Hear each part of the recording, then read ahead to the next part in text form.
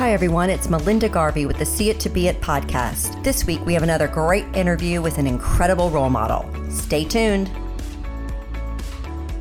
Hello, everyone. Welcome to this episode of the See It to Be It podcast. I am your host, Melinda Garvey. Excited to be bringing you yet another incredible female role model. That's someone that I have known for a very long time here in Austin, Texas, and watched as she grew her organization, launched and grew it. And I'm really excited for her to be able to tell you her story and what she's doing today. So please welcome Rebecca Powers, who is an author, speaker, and social entrepreneur. Hey, Melinda. It's a privilege and it's great to catch up. Thanks for having me. Yes, absolutely. Well, first thing I always love to do is to go way back. Tell us, what was your big dream? What did you think you'd be doing when you grew up?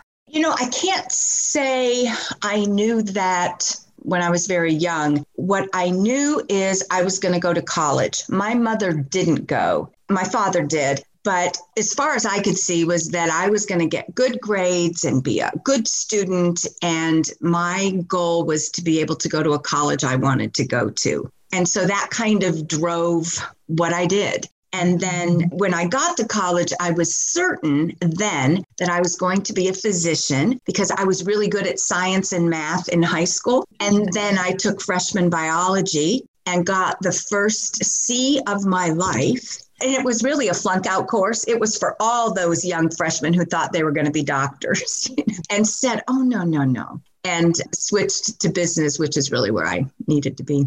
So interesting. So you started out on that STEM path and then veered off, and then you were in sales at IBM, right? Mm-hmm.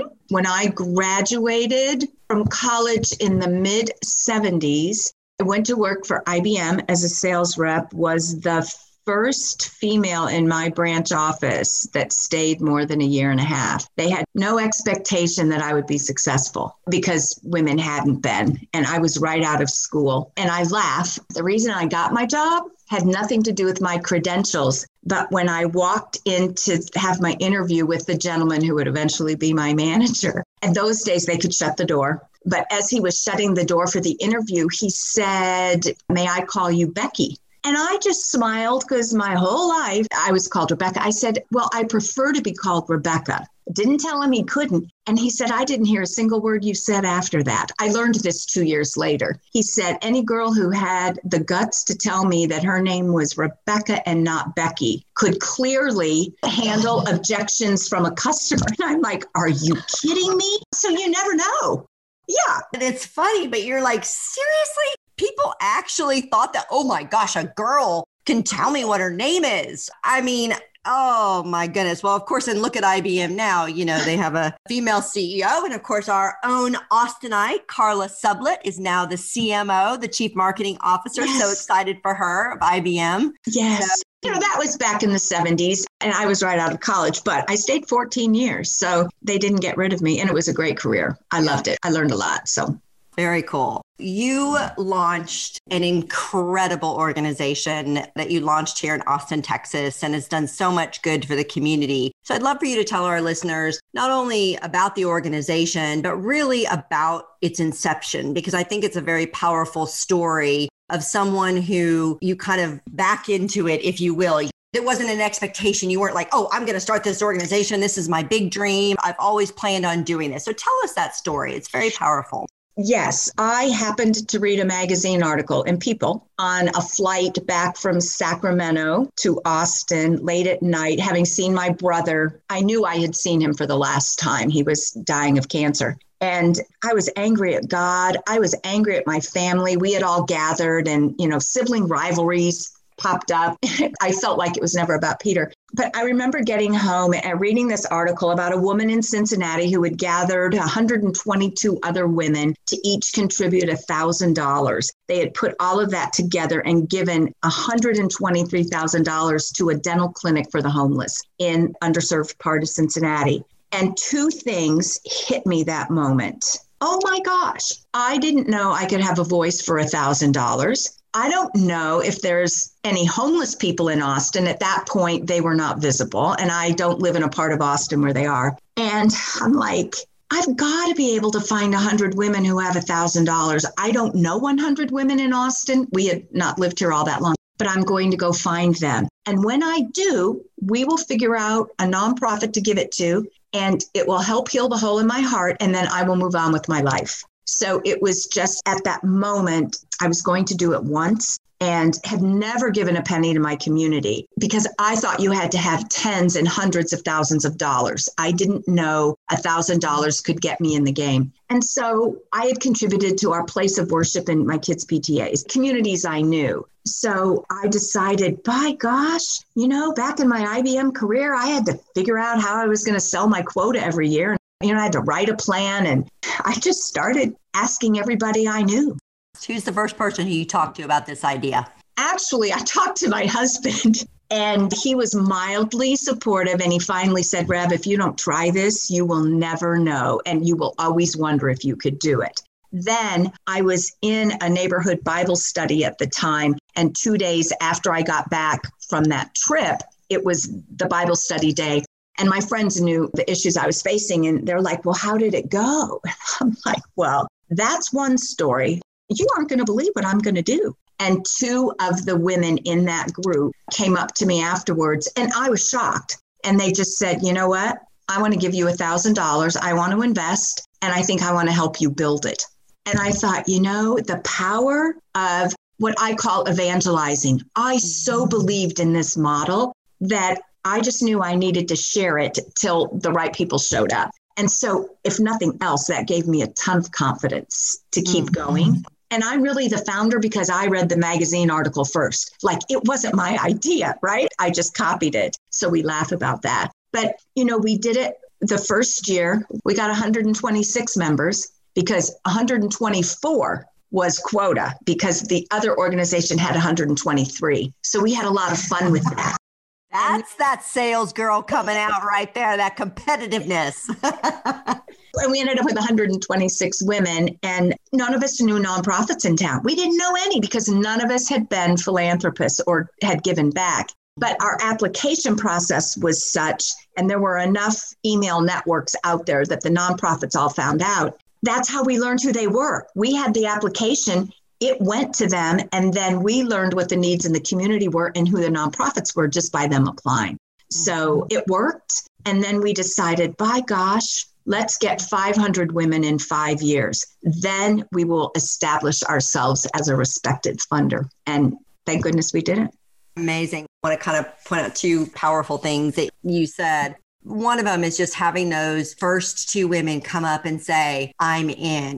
I mean, this is something I've known anecdotally for a really long time because of the work that I do, that when women support women, it is exponential. Of course, now there is actual research. The University of Notre Dame did research that proves that when women have a strong network of other women supporting them, that's what really drives that success. And they even found that if a woman has a mixed group of men and women, that it's not as successful. She's not. I mean, the women supporting women is so incredibly powerful. So Melinda, here's what I've come to learn over the years. We've put over $7 million to work in Austin for the underserved, and that is awesome. But you know what? To me, that is not the significance of Impact Austin. The significance lies in the transformation of each woman who is a part of this, because their giving explodes, not just to us, but to organizations they learn about. And the way that our members support each other, mutual aid, if you want to call it, that's the buzzword right now. But women are helping women find jobs because of the connections that they make within Impact Austin. They help each other. Not always did girls used to be helpful. You didn't ever want someone to do better than you, but it's not like that now. And so to see some relationships develop that would never, had paths not crossed, experienced women mentoring younger women on issues that aren't even a part of what we do, that to me is a lot of the value that Impact Austin brings to the community. Well, and I also think that, it was important what you said about, women who, they maybe had given to the PTA, to your point, or their church, but hadn't really been donors, and it is sometimes intimidating. I mean, you go to some of these events here in Austin, and if you can't paddles up for $10,000, you kind of feel like you need to crawl under the table sometimes. At our very first annual meeting, it really made me kind of sad. So we had it in person in Austin. Isn't it funny that I say that now during the pandemic? But a woman emailed me and said, I don't really have fancy clothes, so I'm not really sure I'll be comfortable coming to the meeting. I'm like, if you brush your teeth, if you tuck your shirt in, you are welcome. And every woman has a voice. We each have one vote. And that was refreshing to me, and she was surprised because she thinks fancier and I'm not comfortable. And so we did have a lot of fun with that. I love that it's non-hierarchical. I've sat on committees before where and you're sitting with a big donor, and it's that awkward feeling that everybody's not on the same playing field, and that big donor does have a stronger voice. And I'm not even saying that that's necessarily the wrong thing. It just is how it is. When you talk about that, I think about our grant review committees where every woman put in the same amount of money. So around that table, when you're in jeans and a t-shirt and you're all discussing grant applications, nobody knows who has deep pockets, who doesn't. They've all come, all different careers, stay-at-home moms. And that's kind of fun because voices are seen as equal. So it's been fun. Very interesting. Yes. So let's just talk about your transition. I mean, you ran the organization as its executive director for how many years? 10 years. I know because I knew you during that time and know how much work it was managing it and organizing it. So let's talk about the transition, because I think this is something that we don't always get to talk on the show about, but you have phased out. You've gone through that letting go stage. So I'd love for you just to talk a little bit about that process of letting go, the challenges maybe you had to overcome, figuring out how to let go and what helped you overcome that, and then sort of what that relationship looks like now. That was the hardest time of my Impact Austin experience. I still, as the founder, get called in when I can be helpful, but I have no day-to-day responsibilities. I don't get a vote. I don't have a voice, which is what I want. But letting go, I knew it in my head, and I promised myself the day I woke up and the pain was more than the joy was the day it was time for me to move on. Because I'm a builder. Kudos to you, Melinda. The running of the company, making the systems better and stronger, not my jam, and I'm not really good at it. I like the challenge of the unknown and what's going to happen today. So I knew intellectually that it was time to leave, but it took my heart 3 or 4 years before it knew it was time. And how that played out, it wasn't always pretty, in that I will say that it took us a few tries to get the right leader. And founder syndrome is alive and well, and we were absolutely certain it would not impact us. I knew that nobody could have the passion I have as the founder, and I knew that. But so afraid that things weren't going to go well or the way that I was certain they should. So I had to step away totally and not be involved at all and not know anything that was going on so that Impact Austin could, I'm going to say, find itself again. And it took several years. Our membership declined for a while, partly because I'll go out there and find the members. And I was committed to that every year. I knew we would do what we said. But if it's not something that's easy for others or natural for them to do, it had a natural slide. But then we're not doing what we say to the community we're going to be doing. And that's when I was like, oh man, we're not holding up our end of the bargain. So after a few years, one of our chronologically young former board members came back into the organization and said, things aren't the same here. And she was invited to come back on the board. And it took 2 years, got us headed back in the right direction. I don't think the community felt it as much as those of us who had been around for a while. And I look back on the fact that we learned a lot. And now I mentor other organizations who are going through this, because a lot of them started at about the same time Impact Austin did. And I will say, legitimately, I never wanted this to be Rebecca's Impact Austin. This needed to be the community's. Saying that and making that happen were two different things. But what I love today is I'll get on a Zoom call or there's a meeting and I'm invited to attend. And the women are like, oh, you're Rebecca Powers. They don't know me. That's the biggest gift I could have given the organization as the founder, I believe, to not be even on the sidelines trying to get my way. Yes. But it was hard. Thank you for being so transparent about that, because I think that all founders, I'm not sure I actually know any that have mastered this. It is very, very difficult. Even if you manage to remove yourself or not have as much, it's still that thing in your heart. It's still very, very challenging to deal with. And I think it's an important part of entrepreneurship, thinking about the exit. You know, they always say, plan the exit first and know what that looks like. Even if it evolves and changes, you should always be talking about it. And that's really what this means. It's not like, oh, who's going to buy my company for $50 million? What is this going to look like? You know, and how do I make sure it's sustainable? And, you know, I'll tell you what helped me is a fellow founder of a nonprofit in Austin. She started it when I did, reading a magazine article like I did, same year. We're the same age. She and I had become very good friends, and she planned her exit very well and created College Forward, a very successful nonprofit. But she took me to dinner one night, and, you know, it's a lonely place too, right? Other people aren't in my boat with me. But she took me to dinner one night and said, you need a glass of wine. And I'm going to tell you one thing. You cannot grab the next trapeze till you let go of the one you're holding on to. And until you let both hands go, Impact Austin will not move forward and you will not be able to get to what's next. And that visual was so powerful to me. And then, of course, she's like, now you can listen to me or not. But it so helped me put it in perspective when I was struggling. And I'm so grateful that I finally did let go. And the women, when I probably wasn't as well behaved as I should have been, stayed in the game because they believed so much in Impact Austin. And I'm grateful for that. And now I'm going to make you introduce me to the founder of College Forward so that she can coach me and mentor me. Because we're all going to be there, right? Exactly. Sounds like a very wise woman. Wise. Let's talk about that next trapeze, because you did let go finally, right? And you were on to the next thing. You have written a book that's going to be coming out in May. And tell us about that book and sort of the impetus behind that.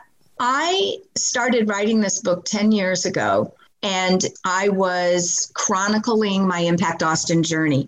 And my goal was to put it on 8.5 by 11 typewritten sheets, put it in my hope chest, and let my kids read it when they were older, or let their, and go, oh, that's what my mom was all about. And this past September, I met a woman on a webinar who talks about people writing books. And she and I had a one-on-one conversation after that webinar. And she goes, you know what?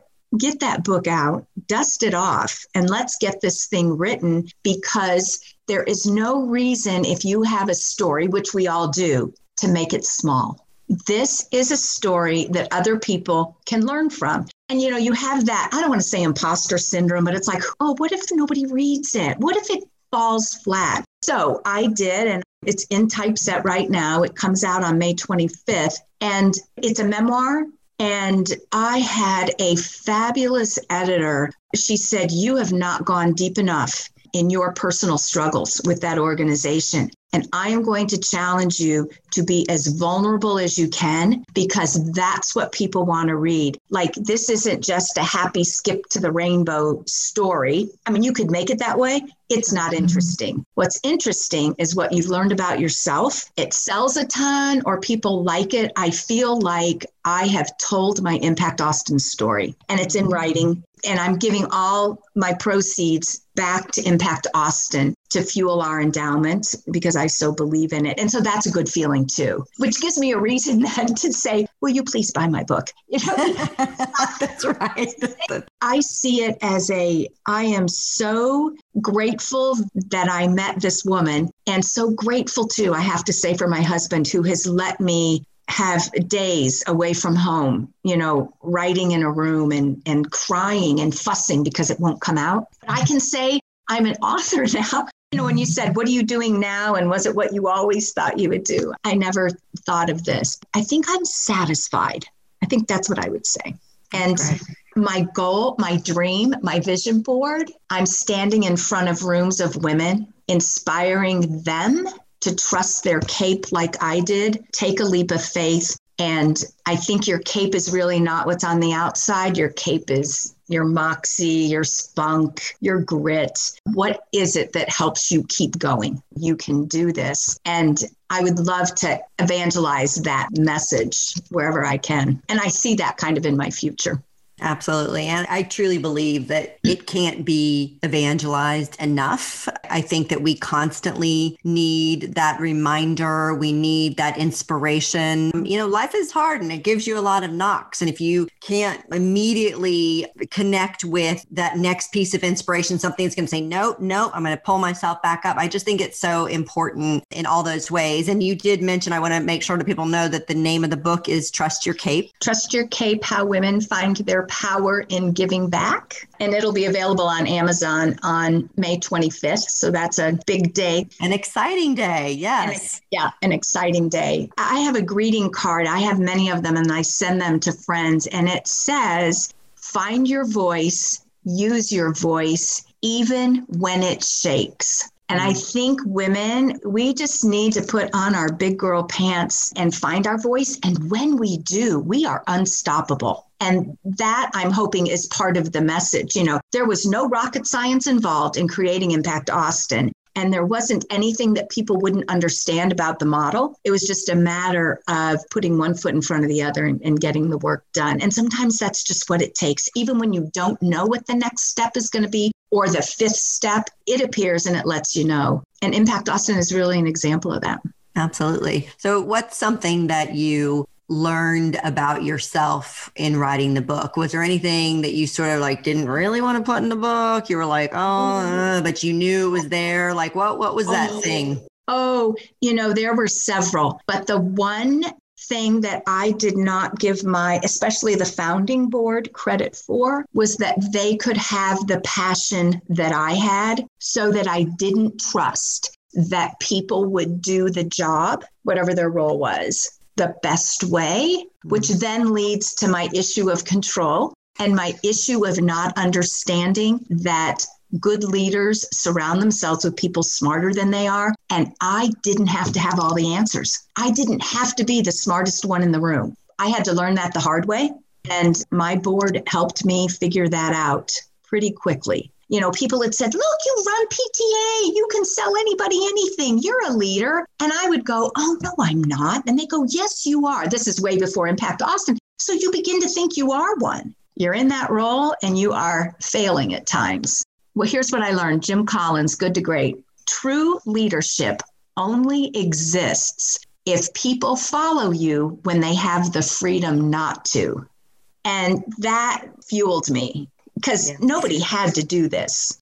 Lots of us who've gone through those things, it's a hell of a lot of pressure to feel like you have to be the smartest person in the room. I can really relate to that because I thought I had to, I thought that's what people expected. So even though I was scared, I didn't want to be, I'm like, oh, I know I'm not, but I thought that's what everybody else thought I should be. So you're trying so hard to do that and you're not getting it. It's a hard place to be. It's a lonely place to be. Well, and I think the piece, and you could relate to this, I was the one that regardless of what happened, I had to catch the balls if they were falling to the ground. There weren't others. So it could be at the last minute, something didn't happen and I had to fix it, take care of it, do whatever. That rarely happened, but just the pressure of knowing the buck stopped with me made me hyper vigilant in a way that wasn't always attractive. And I had to come clean about that in the book. The only person thrown under the bus in the book is the founder. That's right. Oh boy. Okay. I think I'm never going to write a book. You know what though? Here's what's cool. When I say it has a happy ending, good things happened and life is good for everybody. And so that is the message. There are, new chapters. And now I mentor women in other cities who are doing this. And so it's all good. As we're kind of wrapping up here, is there one piece of advice that you sort of live by or you like to share that somebody gave you over the years that you would like to pass on, especially for women? So I do think, and I learned this with Impact Austin, I thought when it was time for change that I had to make huge 180-degree turns.